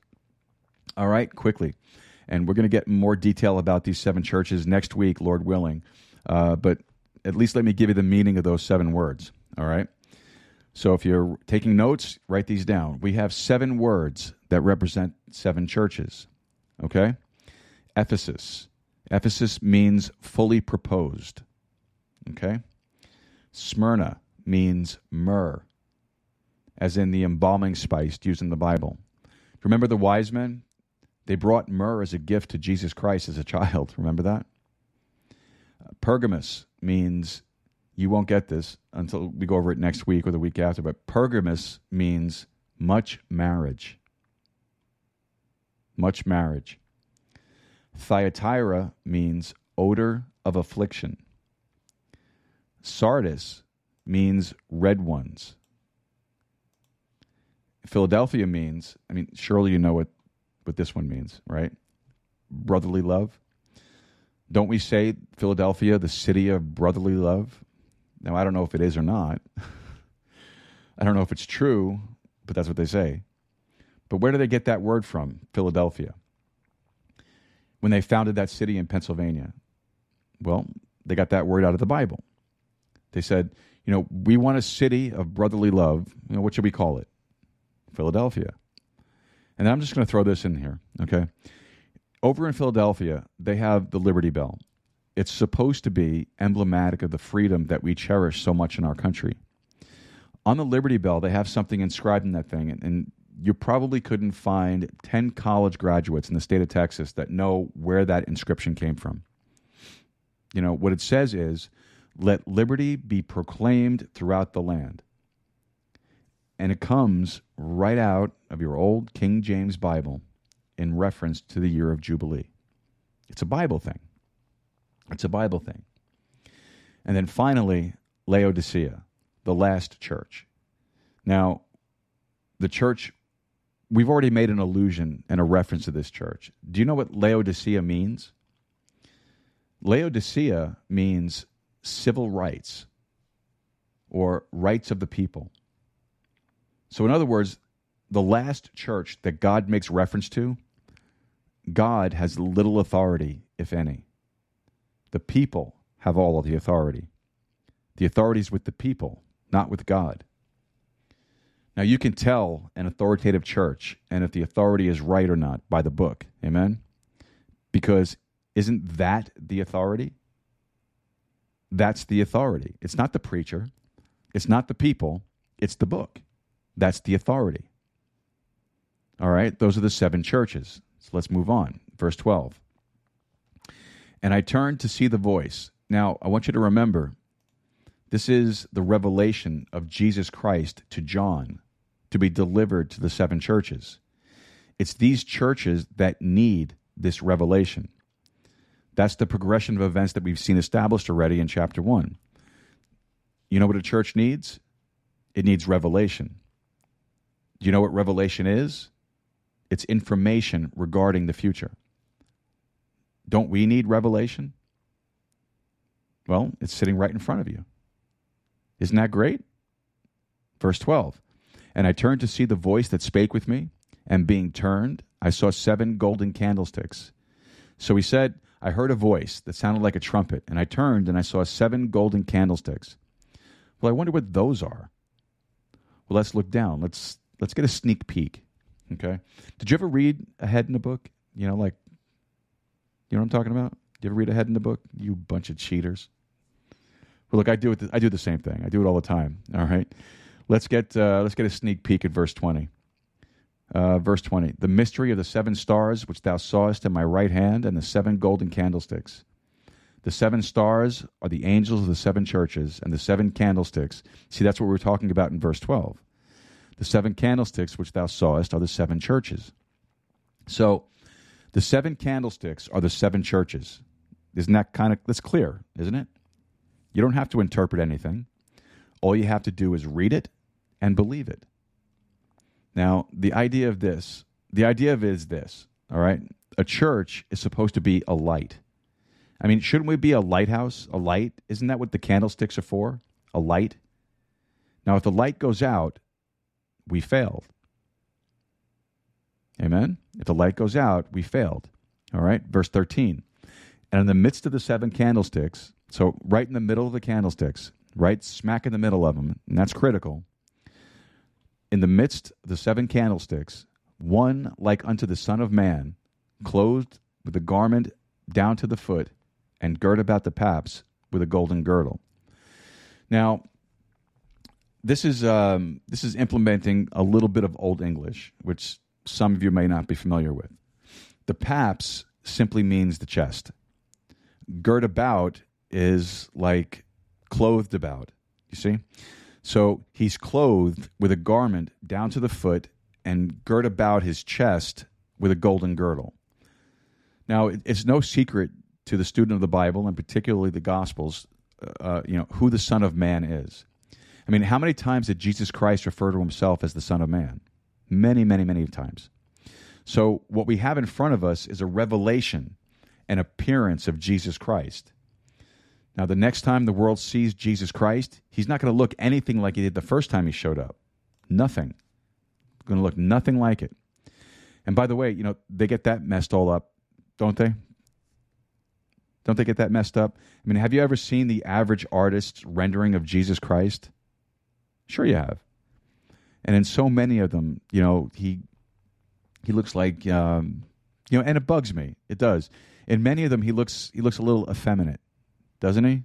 A little wimpy. And they kind of have him with this golden brunette hair and the blue eyes. What they're trying to do is they're trying to make a white man out of him. But folks, Song of Solomon, chapter 5, gives you a description of what Jesus Christ looked like. And he looked as Jewish as any Jew that ever walked the face of the earth. The Bible says that he had hair as black as a raven. Isaiah says he was uncomely, which means that he wasn't handsome or appealing in his appearance. You know, the Lord didn't come to brag on, being Mr. Universe. The Bible says he made himself of no reputation. He didn't come in any grandeur or splendor. He came in humility, in appearance as well as everything else. But the next time he comes, we have a very different description before us. You want to talk about different? He comes not dressed in a humble, homespun garment of a traveling itinerant prophet, along the dusty trails of Palestine. No. He comes with a golden garment. And I would think that it's pure gold. But that's not all. Look at verse 14. His head and his hairs were white like wool. Well, that's a long way from the description of his first coming. As white as snow, and his eyes were as a flame of fire. And don't you know that those eyes will be able to look deep into the bottom of your soul? And you know what? And you'll know it. Just, that quick. That quick. There'll be nothing hidden from him. Nothing hidden from those eyes that are as a flame of fire. All right, verse 15. And his feet like unto fine brass, as if they burned in a furnace, and his voice as the sound of many waters. So his voice is probably 10 times greater than that of Niagara Falls. The sound of many waters. And his feet like unto fine brass. Brass in your Bible is an ingredient, an element, a chemical ingredient that's used to designate judgment. In your Old Testament tabernacle and later on in the temple, there was what? There was a brazen altar. Remember that? Remember the brazen altar? The brazen altar was where the innocent animal was slain and their innocent blood was shed and gathered. And it was a picture of the judgment on one on behalf of another. So he shows up with feet like a defined brass. So in other words, he's not coming to sit down with the multitudes and teach the golden rule, the Beatitudes, and the Sermon on the Mount this time around. He's not coming to feed the 5,000 with fish and bread. He's coming to judge. And it'll be an entirely different appearance. All right, verse 16. And he had in his right hand 7 stars. All right, so what are the 7 stars? Well, again, verse 20. The 7 stars are the angels over the 7 churches. That's what the 7 stars are. I mean, isn't it great just to let the Bible interpret itself? You don't have to sit there and say, oh, man, I wonder what the 7 stars. So these 7 angels are right there in his right hand. I mean, just right there. And did you ever notice the damage that just one angel can do? One angel back in the Old Testament in one night slew 185,000 Assyrians. One angel in the middle of the night. I mean, wow. Think about that. One angel. And he's got 7 of them right there. And out of his mouth went a sharp 2-edged sword, and his countenance was as the sun shineth in his strength. So what do you suppose a 2-edged sword is? The Word of God. Amen? The Word of God, Hebrews 4:12. And you should write that in the margin of your Bible right next to this verse. And don't let that ever get away from you, for the Word of God is quick and powerful and sharper than any 2-edged sword. Now, the thing about a 2-edged sword is this. And then here's another cross-reference for you. Ephesians chapter 6 and verse 17, about that sword. A 2-edged sword cuts both ways. It heals and it wounds. Now, you might be saying, well, I don't get it. How could a sword that's cutting you heal you? Because, you see, some people, it's a heart thing. Do you know what happened to me when I was exposed to the gospel and to the truth? Man, that old 2-edged sword came out and went whack. And I was like, oh. And then that 2-edged sword came out again, and then it just sliced me wide open. Do you know what it did? It exposed every intent of the heart. That's what that book does. I mean, that book just rips you wide open. I mean, isn't he called the Lion of the tribe of Judah? Do you know what a lion does with its prey? The first thing a lion does with its prey is it rips its belly wide open and he exposes all the entrails, the heart, the liver, and he eats that first. And then he saves the rest for later. He exposes the inside. Do you know what the Lord's two-edged sword does? Man, it just slices you wide open. And when I got exposed to that, ouch, man, I surrender. And he immediately healed me. Some folks don't surrender, and it just keeps cutting them and cutting them and cutting them up because they keep resisting and they keep kicking against the pricks, as it were. It's a two-edged sword. All right, so verse 16. And he had in his right hand 7 stars, and out of his mouth went a sharp two-edged sword, and his countenance was as the sun shineth in his strength. Now, I want you to notice a couple of things about this. I want you to notice the masculine personal pronoun, his strength. Do you see that? As the sun shineth in his strength. Now, isn't that a strange way of saying something? I mean, is the grammar correct in your King James Bible? Oh, it's absolutely correct. And if it says anything else, your Bible's wrong. Just that simple. It should say his strength, not its strength. You say, well, the sun's a neuter thing. It's not masculine or feminine. No, you're wrong. It's masculine. How do I know that? Malachi chapter 4. Malachi chapter 4. And in Malachi chapter 4, God uses the sun as a type of the Godhead. And it says, arise with healing in his wings. Speaking of the sun. And interestingly, sun is capitalized. S-U-N in the passage in Malachi chapter 4. Now you have this, you have the Jehovah's Witness person comes to your door. They don't believe in the Trinity, and you get into a conversation with them about spiritual things. Then pretty soon, then they're asking you this. No, you can't prove that there's a Trinity. You mean to tell me that they're 3 in 1 and 1 in 3? Do you really believe that? Do you really believe that God could be 3 and yet 1? You don't really believe that. Yeah, I believe that. Do you know why I believe that? Well, what about that sun up in the sky? What about that thing up there that gives us light, and the light gives us life? What about that? Because you see, from the sun, there's a ray that goes out that's called an alpha ray. And then there's another one that goes out that's called a beta ray. And then there's another one that goes out that's called a gamma ray. Isn't it interesting, by the way, that science has decided to use 3 Greek words or 3 Greek letters? I mean, that's what these are. Alpha is the first letter, beta is the second, and so on. Isn't it interesting, though, that they've used Greek letters and a Greek alphabet to describe the rays that emanate from the sun? The alpha ray, beta ray, gamma ray. Now, Jesus said, I am the Alpha and the Omega, the beginning and the end. They've got to mimic the Bible. They have to mimic the Bible. Now here's some interesting facts that you need to know, okay? All 3 of these rays come from the same source. One personality, one Godhead. But they all do different things. They all have different jobs. One can be seen and not felt. And that's what you see when you look up there. Alpha rays, you could see it, but you can't feel it. One can be felt but not seen. That's what happens when the Holy Spirit moves into your life. You didn't see him, but boy, you knew something happened. Amen?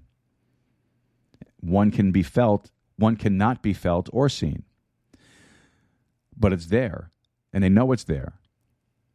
God the Son, God the Spirit, God the Father. Do you know what the appearance of Jesus Christ is going to be like? Now, I don't know how to describe it to you, but if I were forced to give you the best description of my, limited vocabulary and my limited thinking, I would say this, that when Jesus Christ shows up at the second advent, it's going to look like an exploding nuclear bomb. No wonder they're going to wail. No wonder they'll cry out. As the sun shineth in his strength, not in his weakness, but in his strength. Verse 17. And when I saw him, I fell at his feet as dead. And he laid his right hand upon me, saying unto me, Fear not, I am the first and the last. I am he that liveth and was dead, and behold, I am alive for evermore. Amen. And have the keys of hell and of death. Now, there are 5 different sets of keys mentioned in the New Testament. And we're not going to chase them all down in this study, but you should definitely look them up. It's a really good study. Who has the keys to hell and death? It's not Peter. It's not old Pete. Pete's a good guy and all, but he doesn't have the keys to death and hell. Jesus Christ does. So I wouldn't be, going crashing off and checking with Pete about the keys. I check with Jesus Christ. Not only that, I don't need a key. Do you know why? Because the Bible says that he's the door. And you know something? I'm part of the door. And if you're saved, so are you. All right? Now, verse 19. Write the things which thou hast seen, and the things which are, and the things which shall be hereafter. All right? 3-dimensional. Past, present, future. The things which thou hast seen, past, the things which are present, the things which are present, and the things which shall be hereafter, future. Do you see? So over and over again, in chapter 1 alone, we get that emphasis. Past, present, future. It would kind of seem to me that, we see how many times God emphasizes that. It would bear record on our hearts and minds that we need to catalog and categorize the Word of God just like the Lord does. Past, present, future. And if you try to take the future and mix it in with the past, or if you try to take the past and try to throw it ahead into the future, you're only going to get yourself into trouble. You're going to get it all fouled up. Past, present, and future. All right, and verse 20, the last verse tonight, verse 20. The mystery of the 7 stars which thou sawest in my right hand, and the 7 golden candlesticks. The 7 stars are the angels of the 7 churches. Well, that's pretty clear. And the 7 candlesticks which thou sawest are the 7 churches. So do you know what the Lord's telling us right there? The 7 stars are the 7 angels of the 7 churches. Do you know what the Lord has alerted you to right there? He's letting you know that a star is not always a star. He said the stars are the angels. So 20 centuries later, somebody comes along and says, hey, I've got an idea. Let's call this place Los Angeles, the city of the angels. Then they said, let's put Hollywood here. And it's going to be where the movie stars are, right? Then we refer to sports stars and music stars and all the different kinds of high-profile personalities. We call them what? We call them stars, don't we? And in our own vocabulary, without even really consciously recognizing it, we daily admit that stars are not always stars, don't we? But where do we learn that? We've got to go to the Bible. All right, now you've got fallen stars. You have fallen angels. Now in the book of Judges, stars fight. In the book of Job, stars sing. And in Revelation, look over at chapter 9. Look over in chapter 9. Now, the reason why it's important for you to know this, and the reason why Revelation 1, 2, and 3 is absolutely necessary groundwork for things to come, is that it solves the problems the critics are always engendering. For example, in Revelation chapter 6, and then again in chapter 12, we're going to read about stars falling to the earth. And the critics that are out there are going to say, well, how can that be? Stars are billions of times bigger than the earth. And then in Revelation chapter 12, it says, the dragon drew a third part of the stars and cast them to the earth. And if he did that, then it would consume the earth. It's impossible. Well, wait a minute. Wait a minute. Didn't God just tell you a star isn't always a star? Didn't he tell us that? He said the stars are 7 angels. And in Revelation chapter 9 and verse 1, and the 5th angel sounded, and I saw a star fall from heaven unto the earth, and to him, it's a him. This star is a him. And the 5th angel sounded, and I saw a star fall from heaven unto the earth, and unto him was given the key of the bottomless pit. So this star has a key to the bottomless pit. And he opened the bottomless pit, and there arose smoke out of the pit, as the smoke of a great furnace, and the sun and the air were darkened by reason of the smoke of the pit. And on it goes. Okay, so we have one last comment. Verse 20. Verse 20. The mystery of the 7 stars which thou sawest in my right hand, and the 7 golden candlesticks. So, do you know what this whole thing is to the unsaved mind? It's a mystery. It's a mystery. God will uncloud the mystery for the believer through the help and the influence of the Holy Spirit. If you're not saved, what you need to do is trust Christ. And when you trust Christ, God will unfold the mystery for you. Otherwise, this whole thing will only be a blur. And folks, with that, we've come to the conclusion of Revelation chapter number 1. Folks, I hope that you received a blessing from the study tonight. Thank you so much for taking your time to listen in.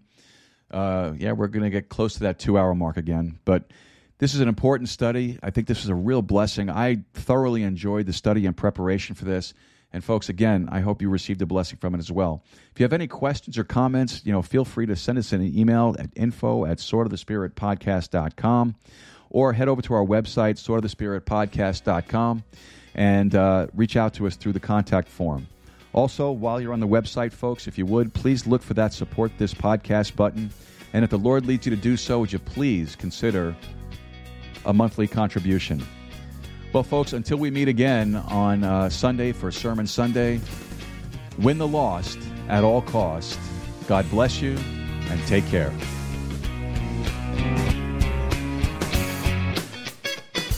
You've been listening to the Sword of the Spirit podcast. If you have any questions or comments, visit our website at swordofthespiritpodcast.com and send us a message. Or email us directly at info@swordofthespiritpodcast.com. Until next time, God bless you and good day.